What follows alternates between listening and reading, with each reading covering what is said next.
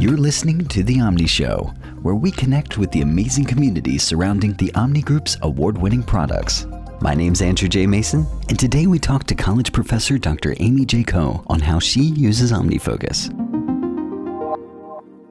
Hey everybody, welcome to another episode of The Omni Show. My name's Andrew J. Mason, and today we're spending time with Dr. Amy J. Coe. Now, she's a professor at the University of Washington Information School and an adjunct professor at the Paul G. Allen School of Computer Science and Engineering. She directs the Code and Cognition Lab, where she and her students study computer science education, human-computer interaction, and humanity's individual and collective struggle to understand computing and harness it for equity and justice. Those sound like very good things, Dr. Amy. Thank you so much for joining us today. Happy to be here. Thanks. Well, talk to us a little bit about what you do. We read that bio. I know that there's a lot to unpack there. How did you find yourself where you're working currently? Yeah, sure. Maybe I'll start going backwards and just saying that I'm a professor, and a lot of people assume what that means is that I just teach classes, but that's actually not accurate for most tenure-track faculty at universities. So a huge part of my job is research. Teaching is certainly a component of it, maybe 30 or 40% of my time, and then service is a big part of it too. So overseeing admissions and undergraduate programs and setting up new programs and community organizing and research and beyond. So our lives are very much multiple jobs, multiple conflicting priorities, and teaching kind of gets squeezed into all of those other things that we do. Managing my time is probably one of the most important ways that I make sure that I'm making the most of it. How I got into it, I can go all the way back and just say that I was always a pretty curious child, and I never was really satisfied with the first answer to a why question. I always needed to go, to that fifth answer to the why question, and I annoyed my parents a lot because of it. And I think that there is a certain type, of people that like to go into research because we are so deeply curious that we're willing to persist for 5 or 10 years trying to answer some big question that nobody's ever answered in the world before. So that's what drew me to it when I was an undergraduate. I was studying computer science and psychology at the time and thinking about entering industry, and the idea of me being part of a larger team and shipping product compared to me going and answering questions that nobody had ever answered before and just getting to choose my own trajectory around that. The latter was just so much more exciting. So that's the path I ended up taking. Computer education research is really an interesting topic, and in preparation for this interview, I found myself digging down to some of the projects that each of your students were using, and there was one in particular that was really cool. It was gamification of computer coding so that it was fun to learn computer language. And I found myself like 4 levels deep before I realized, oh my gosh, I probably have a better use for my time. Good to know. There's so much to that, and even just to make things a little bit more concrete, do you have a few examples of computer education research as it's in action? What does that look like? Yeah, sure. Maybe I'll give 2 examples because there's a lot of different types of research on computing education. One kind is, let's say, new educational technologies that support teaching and learning. So the one that you mentioned, for example, this was the idea that a lot of ways that people are learning to code, especially online these days, involve you go to a website and they give you some problems and you try to solve them. And if you don't understand what you're doing or you get some answer wrong, it kind of just says, nope, not right. And then, if you're not discouraged, you try again. But more often you are discouraged and you just give up. And so that's a lot of what we were observing in the world. So what we were trying to do in that project was, what would it look like to organize learning around not you failing to solve a problem, but more you fixing a problem that somebody else had failed to solve. And so position this debugging game where you had this robot that had all of these programs that used to work, but don't work anymore. And you had to go fix them. And through the process of fixing them, you're always making steady progress towards making it slightly better and slightly more functional. So we found that reframing of what learning can be actually had some really profound effects on people's confidence in actually learning and also their actual learning outcomes too. I can totally see that because this reframing is one that's positive. It makes it fun. Like instead of, hey, the spotlight's on you, it's like, hey, you're coming in to save the day. That's great. That kind of work, right? Where we're inventing some new way of learning or exploring some new kind of pedagogy, potentially, a computing-based one as opposed to one that a teacher would use. That's one kind of research. Other kinds of research are really about doing empirical social science education research on understanding learning and teaching and education and what's working about it and what's not. I'll give another example of that. We were looking, for example, at what are the experiences that people are having in coding boot camps? And how do they compare to the experiences that, let's say, undergraduates have in higher education?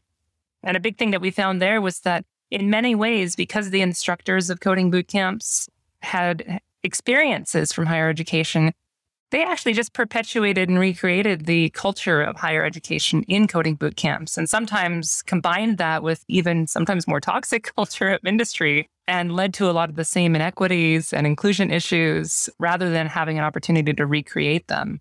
There were exceptions, but that was a study where we were really trying to examine the structural parts of learning and some of the inclusion issues that came about from them. Well, I appreciate the overview. I know that there's a lot that you're involved with, and that actually is a perfect backdrop for your usage of OmniFocus. Do you have any memory of when you first came across the Omni Group or OmniFocus? What can you tell us about that? Yeah, I think I do remember that actually. So if you go way back to even middle school, my sort of task management productivity role model was my mom. She was one of the people that carried around the paper planner, was really dedicated to constantly writing and updating her to-do lists on that calendar and on paper. And so I did too. I just carried that around all the time and kind of did my middle school homework using similar systems as her.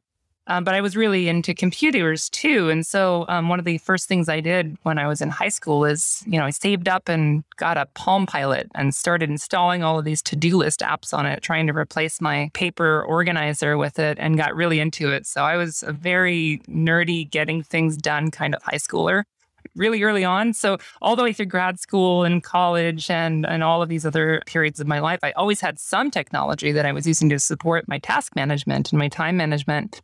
So when I was in grad school, I'd fallen in love with Omni Group's Omni Outliner for lots of note-taking and organizing of projects and specs and other types of things. So when OmniFocus was released, I think it was maybe 2008, that was just about the time that I was finishing my PhD and starting as faculty. I think I got some marketing from Omni Group about the new product, and I was like, oh, this is perfect, right? My life is going to get 10 times harder and 10 times busier, and I need something that's like really for the power user of task management. And so I just jumped right into it, kind of built all of my faculty life's workload around it, and I've been using it ever since. Now, you mentioned faculty life, but are there other areas or roles that you manage using OmniFocus? Faculty life is interesting, I mentioned, because there's so many different jobs that we do, right? So within the research bucket, I might have, let's say, 6 or 7 PhD students who are working on 1 or 2 projects of their own, and I'm tracking all of those. I might have my own projects that I'm working on. I might have grant proposals that I'm working on. So if you add up all of those research projects, there's probably something like 45 at any given time that I need to manage and track. So a huge part of what I'm doing in OmniFocus is just monitoring all the little details of each of those and making sure that I'm staying on top of it as I constantly task switch. Teaching is a whole piece of that too, though I'm only usually teaching 1 class at a time. So it's usually a project for what class I'm teaching, maybe some projects for classes I'm going to be teaching in the future so that I can prep for them in advance. And then service is sort of like research. I might be on 10 committees and have some journal that I'm editing and have some event that I'm planning. So there's usually maybe 20 or 30 of those projects at any given time, all moving at a different pace. And so I really need to have a project that kind of monitors progress on each of them. And then, of course, there's all of the stuff outside of work, right? My personal life. So there's projects at home and bills and lots of long-term recurring reminders, things like, hey, don't forget in January to go check my credit report on freecreditreport.com. And there's sort of things like that where I just don't want to have to remember. And so OmniFocus is great at kind of building in that infrastructure of all of the chores in life that nobody wants to actually do or remember to have to do. Nobody wants to have to remember those things. Nobody. Well, speaking of reviewing, there are a lot of spinning plates happening in your life. What does your review process look like? Is it more organic or is it more formal? Yeah, that's a great question. So review for me kind of happens at lots of different levels, some more tool assisted than others. And so probably the most tool assisted is just the built-in review features in OmniFocus. I kind of use that as a way of cleaning up my task management messes, like stale projects that I didn't notice needed to be closed, or something that I haven't paid attention to that I might have forgotten to pay attention to because I didn't write a reminder about it. I didn't add an action about it. So I do that sort of maybe once a quarter. I'm on an academic system that's quarterly. So kind of at the end of each quarter, I'll sit down and review all of my projects and make sure that they're clean and that they all have the right metadata on them. Then there's sort of this weekly thing that I do, which is much more of a kind of weekly audit of what I'm going to do next week. And so a lot of that is cleaning up my calendar, cleaning up my inbox in OmniFocus, making sure that I've got good time estimates on all of the things that I've committed to myself to do. And that's really key because, I might only have, let's say, 45 hours a week to do work. And if I've scheduled to do 70 hours of work, it's not going to happen. So there's like this process to really triage what can I actually feasibly get done, and then really put metadata on all of my actions and projects so that I remember to do them in the next week. Dr. Amy, if there's somebody out there that is just getting started and they're thinking, I haven't used OmniFocus, I don't know much about task management, I know I'm starting to get more on my plate than I know I'm comfortable holding completely in my head, where do I begin? Do you have any go-to tips or tricks or anything that you use to just kind of help educate people? Yeah, and I actually end up teaching this a lot too, because I'm always working with students at different stages of maturation around task management, right? Sometimes undergraduates who've never kept a to-do list at all, right? And I'm really helping them develop some study habits that they maybe didn't get in K-12, all the way to, let's say, a postdoc that I might be working with, where they have some pretty mature practices, but now it's time to level up because they're going to be a little bit busier than they've ever been. And then everybody in between, PhD students and grad students, and sometimes other staff that I supervise. So there's a lot of spectrum there.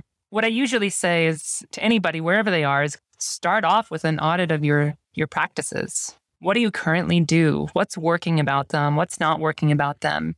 How concerned are you with task management failures? Like, do you frequently forget to do things and that has severe consequences to your life? If so, maybe there's some work to do. Maybe you don't forget that often and your workload isn't that high and you don't need something so advanced and you don't need a more heavyweight tool or process to do it. So a lot of what I do is sort of at that meta level and just saying to right size and choose the right tools for whatever needs you have. So that's kind of where I start when I'm mentoring somebody on these things. And then, of course, there's all kinds of individual differences that we have in our preferences around how we orient to the world. I remember describing some of my practices to one of my colleagues in the information school, and I just saw the look on his face. He sort of seemed horrified. And I think, when he was explaining his reaction, he was like, I just can't live my life that way. I can't live my life ruled by a list I've written to myself. And so his practices, when he described them to me, they were much more about like having awareness of what needs to be done and having kind of a big collection of what needs to be done, but not organizing it at all, right? And really just having some open space on any given day and at any given time where he could choose from what he felt like doing and prioritize in the moment as opposed to planning for the future moments that he was going to have. And that's just a great example, I think, of how different all of us are in terms of our relationship to thinking about the future and our future commitments and our future work. We really have to figure out what works for us. Somebody mentioned this analogy of race cars and how the only race cars that notice any drag on their system are the ones that are moving. So it's like you might not need it if you're not moving very fast. But as things get going, there's the need for that. Talk to me about, speaking of need for that, speaking of systems and moving forward quickly, are there any spaces in OmniFocus or just productivity in general that you use automation? I guess one way to talking about that is automation explicitly within OmniFocus. And I use a lot of these sort of capture automations, capturing emails as actions, capturing other kinds of content as actions. So I rely on that a lot just to streamline capture, and there's in some sense automation embedded in me, like yelling at Siri at my Apple Watch, telling her to capture something as well. So I rely a lot on those forms of automation to do a passable job at capturing a fleeting thought, while I'm driving or hands-free or in other settings. So I kind of feel like I rely a lot on the ecosystem of devices in my world to do the capture for me so that I don't have to sit there and transcribe and interrupt whatever I'm doing in order to really give that attention. Other kinds of automation, I think I've had to go outside of OmniFocus at times. So an example is a lot of my commitments inside of my faculty life as a professor They're very long-term commitments. I might say yes to something that lasts 3 years or get onto a grant proposal that's 5 years. And so when I commit to those things in the future, I really struggled over many years to try to find a way to use OmniFocus to capture those long-term commitments. And there were really basic questions I had about those long-term commitments, like how much of my time have I committed to in the next 5 years? And if a request comes in, how do I know, if I don't have that answer, that data, how do I know if I can say yes to it, right? It's really easy to overcommit otherwise. And I think that kind of tracking is a little hard to do in something that's more task and action oriented as opposed to time oriented. So I ended up having to build some of my own tools that really do some of that long-term time commitment tracking. Now, we've talked about what OmniFocus does do that you've leveraged to kind of automate and speed things up. Is there anything that OmniFocus doesn't do that, I just wish if it had this one feature, it would just make everything for me? Yeah, in addition to those really long-term time commitment things, there's also the really short-term ones. Like the thing I've always wished OmniFocus could do is I put in all of these time estimates for the different actions for a day, right? It also knows about my calendar. Why can't it just tell me how much time I've committed to for the day? All that data is there. Tell me that I've got like a 12-hour day and only 8 hours to do it. It's sort of like a nice warning to me that it's going to be either a busy day or I need to make some tough choices about how to spend my time. It's really, really close to being able to do that, but it's just not there yet. I think I've even submitted an issue on that, and I think there was a good argument back to me like, that seems like a pretty advanced use case. It's funny you mention that because fun fact, now after the fact, I'm thinking somewhere in the discourse forums, I remember somebody talking about a total time plugin using Omni automation. So if we find that, we'll throw it in the show notes. But for now, is there anything in your system that feels like it's uniquely yours? You know, I've looked all over to a lot of different workflows and use cases. I haven't seen anybody using OmniFocus in this particular way. Yeah, that's a really interesting question. There is something that I'll teach my students a lot when I'm talking about task management. It actually is an idea that comes from computer science and programming languages, and it's the idea of kind of lazy evaluation. The notion there is that we can kind of symbolically represent something before we even know what it is, and then just be able to talk about it before we know what it is, and then figure out what it is later, right? So this comes up a lot when I'm capturing tasks. I'll remember that I need to do some important thing, but I won't want to spend the time in the moment to think about how I would do that. And if you're going to write down an action about what to do, you kind of have to know how you do it. So instead, I kind of symbolically represent it. I'll write down an action that's something like figure out how to do the thing, right? And then I'll get to that later on some day and it's like, figure out how to do the thing. Yeah, how do I do that thing? And then the task is figure out how to do it. And that'll turn into, 5 more action items. And half of those will be figure out how to do this other subtask. And it just kind of fleshes out over time as I figure out what needs to be done.